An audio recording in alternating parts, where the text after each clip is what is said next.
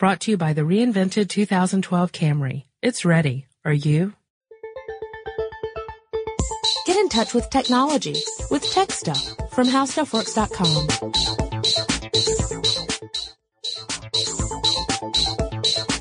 Hello, everybody. Welcome to Tech Stuff. My name is Chris Paulette, and I'm an editor here at HowStuffWorks.com. Sitting next to me, as usual, is senior writer Jonathan Strickland. I don't remember how to do this anymore. I don't know what you're talking about. Oh, well, I was gone for a week, and we skipped a week of recording. But they don't know that. Well, no. They do now. Well, they do now. They do now. We record really far in advance, which is probably why when you guys listen to some of these podcasts where we have predictions, things like that are very timely at the time that we record them, they're not so timely by the time they come out. That's why. Yep. And one of these days, somebody's going to make a giant collider that... Anyway, so we're actually going to talk about something that is pretty timely, and it's something that we've chatted about in previous episodes as well, right? Yeah. It's actually my favorite word, right? Oh, yeah. Convergence. So we've used this word a lot in the past, and we had a few people write in and say, exactly what do you mean by this? Can you give some examples? What's the deal with this whole convergence thing? And of course, the word convergence has several meanings. But from a technological standpoint, in general, what it means is that you have multiple gadgets or devices in different form factors that begin to do the same sort of tasks so that eventually they all begin to evolve into a more unified form factor. Uh-huh. And there are a lot of different examples that we can give. Yeah. Did you have a particular place to start, or should I just throw one out? You can throw one out if you like. I know the most obvious one in my mind, but go ahead. Okay. Well, let's go back in time a little bit then, maybe. Back when you had a video game console and something that played movies. Right. And they were both attached to your TV. That's a good example. Very good example. Yes. So you had... let's say either a Laserdisc player or a VCR. VCR. Yeah. Exactly. And you would use that to watch recorded shows. And then you would want to hit a little switch on the back of your TV so you could switch it over to your kick-ass Atari 2600. Yep. And play a little, Berserk or if you're unlucky like me, E.T. And, I was thinking Adventure. Pitfall. Yeah. Best game for the Atari 2600. Oh, yeah. Hands down. Pitfall. I agree. River Raid, second best game. Anyway, so let's say that you wanted to do all that. Well, you needed to have two different devices hooked up to that television, possibly some sort of converter box to switch between the two. These days, not so much. You've got consoles out there that are also media systems of some sort. So whether it's a device like the Xbox that can also play DVDs or even download movies off the interwebs and onto the hard drive, or the PS3, which is also a Blu-ray player, you have these devices that can both play games and display movies. So that's an example of convergence. It was two different technologies that eventually molded into one.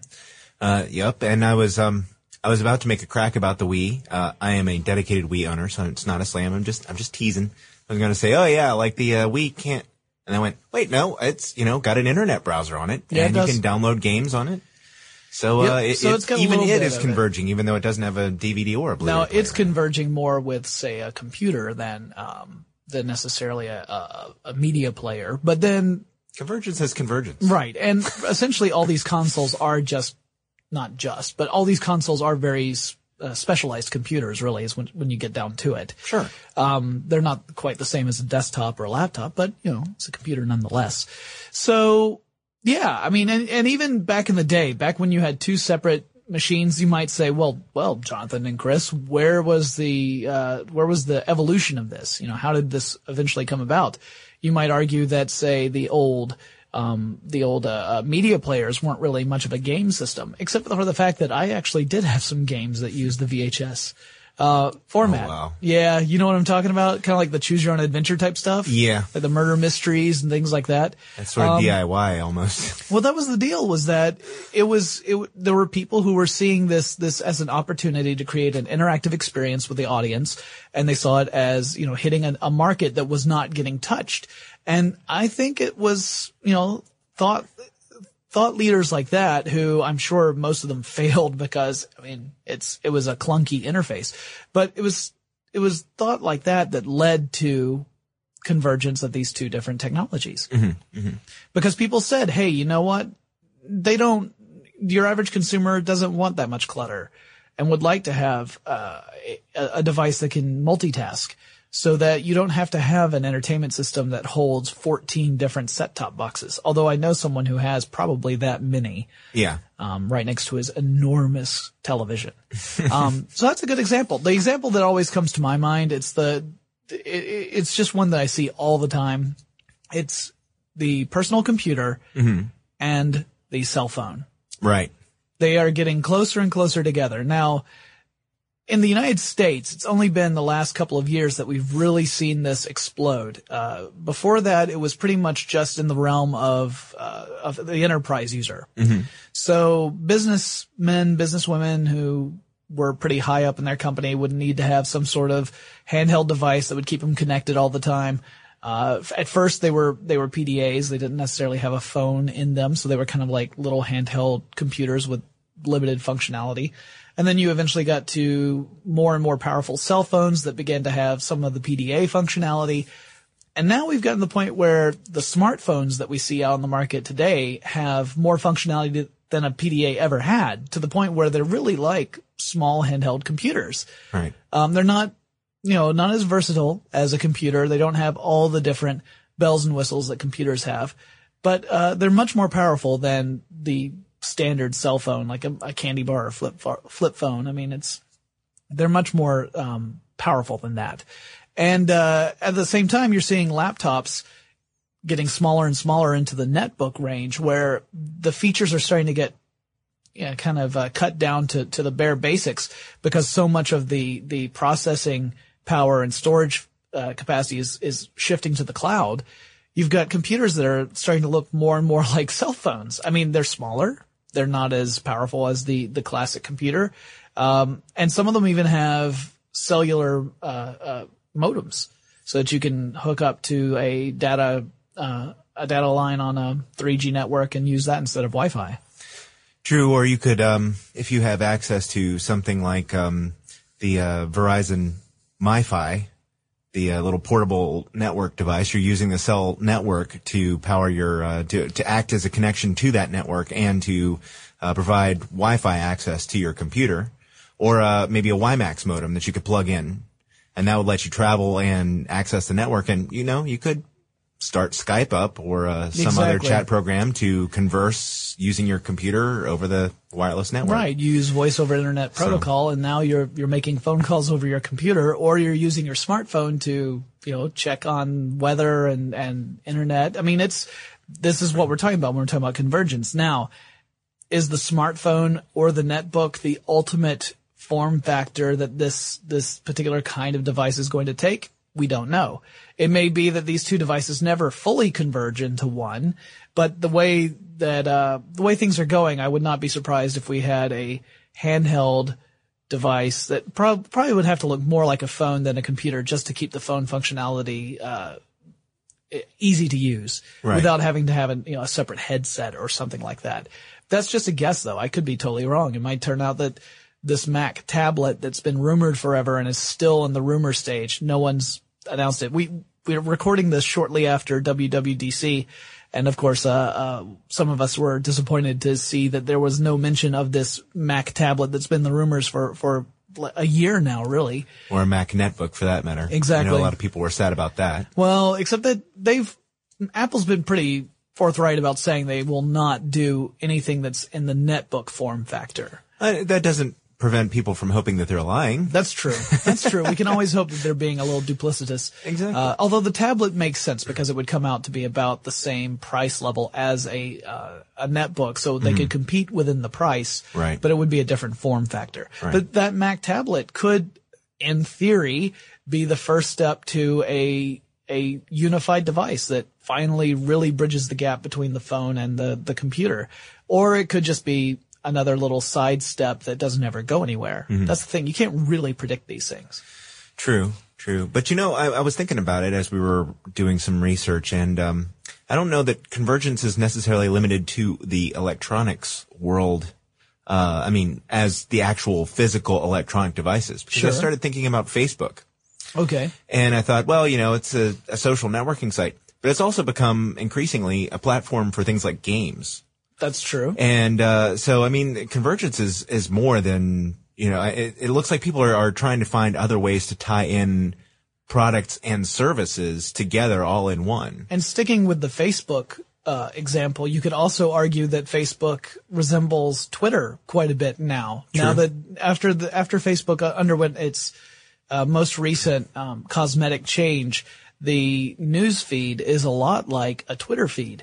Particularly if you are like me and you start to hide all the quizzes that pop up. Right. Because I hate them. People, if you befriend me on Facebook, be prepared for me to complain if you take lots and lots of quizzes, especially if you take 7 or 8 in an hour, because I'm going to hide all of them and then I'm going to complain about it. Because he really will. If you look at my Facebook statuses, you'll see like every few days I'll make another snide remark about these quizzes. But it is very much like Twitter. Yeah.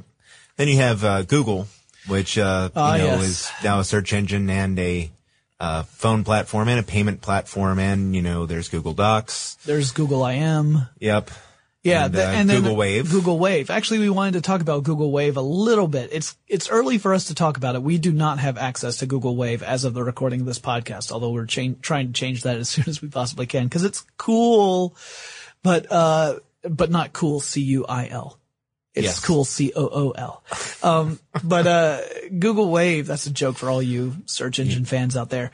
Google Wave is pretty nifty looking. I mean, it is, again, an example of convergence. Now, in this case, we're talking about service convergence, like Chris was saying. Right.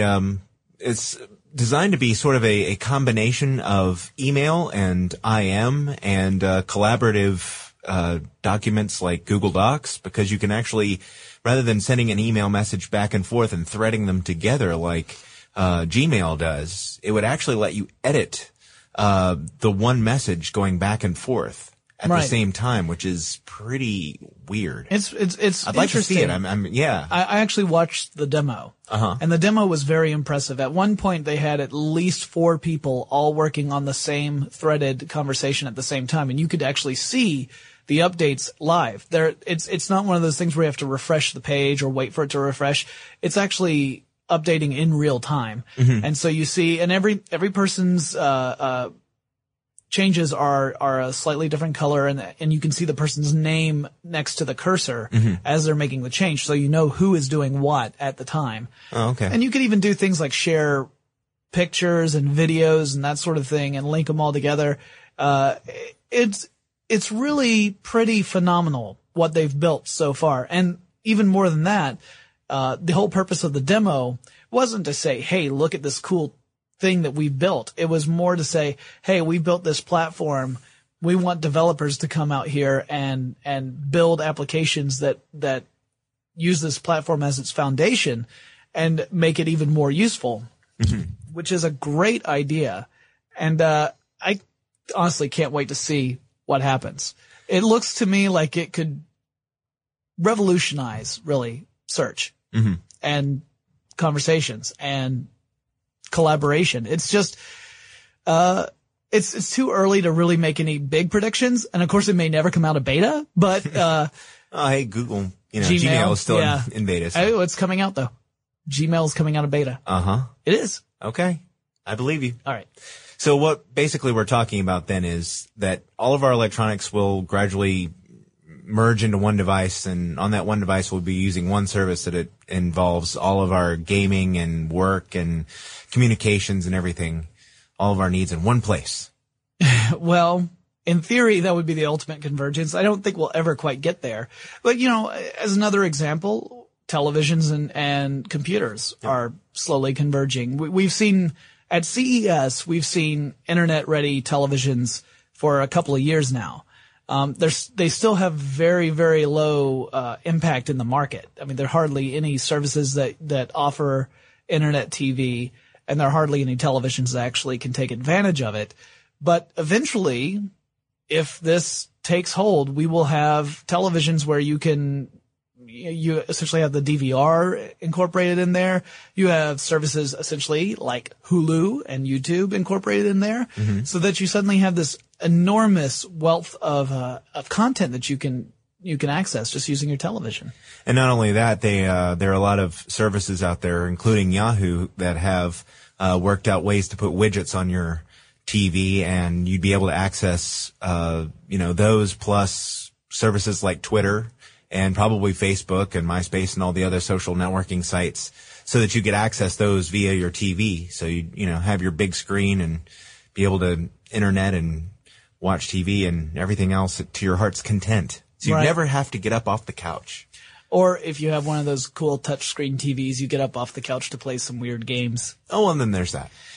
Yeah, so that's the lowdown on convergence. When we're using that term, we're really just talking about the tendency for all these different technologies to kind of hone in on the same sort of user experience. They just come at it from different angles. And ultimately, we may end up with a single form factor, or it may turn out that no single form factor dominates. It's all very chancy. There's no easy way to predict it. Granted, now if Apple comes out with the killer device, they're just dominating that handheld device market. I mean, when you go to the iPod and the iPhone, in the United States anyway, they have such a strong presence. I could easily see a killer Apple device dominating, and then no one ever wrests it away from them. I don't know that that'll happen, but it wouldn't surprise me.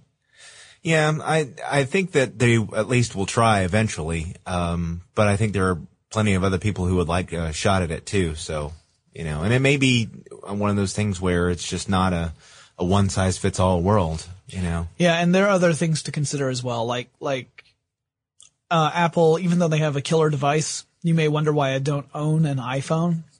And it would be because I'm not an AT&T customer. So there are considerations like that. If you have a device that is married to a particular service provider, and there are people who are not customers of that service provider, that could be enough to prevent one device to rule them all and one device to bind them.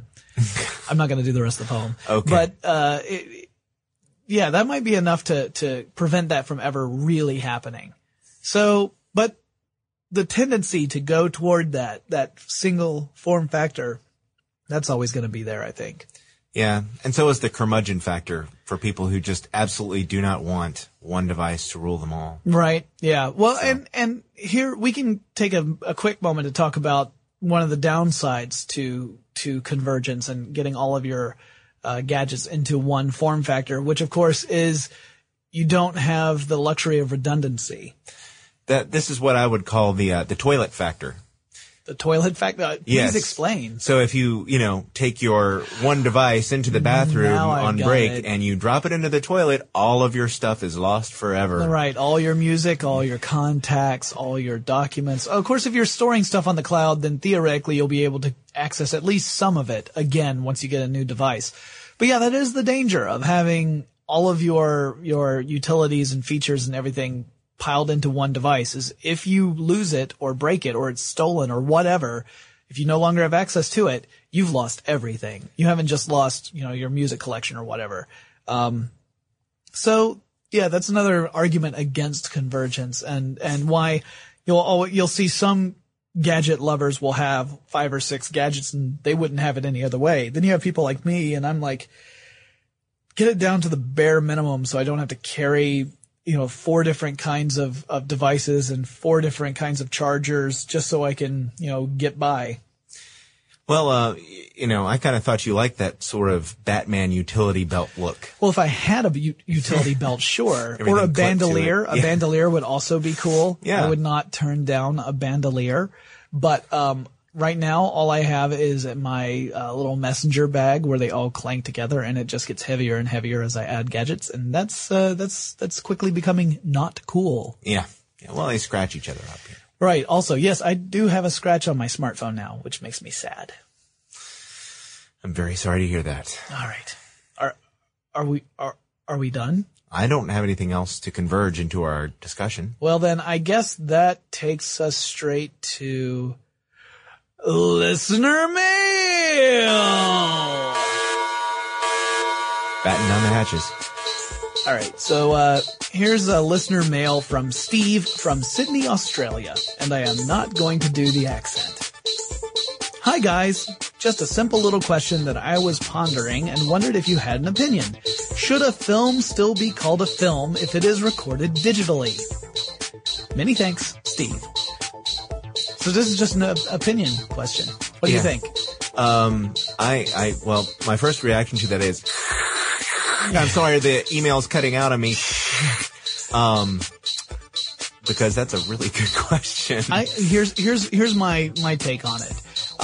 While you may not technically call it film, in the sense that it's not actually, images on a film, I think the term film is so entrenched that it's all right to call it that. I mean, just like you wouldn't not every copier is a Xerox machine, right?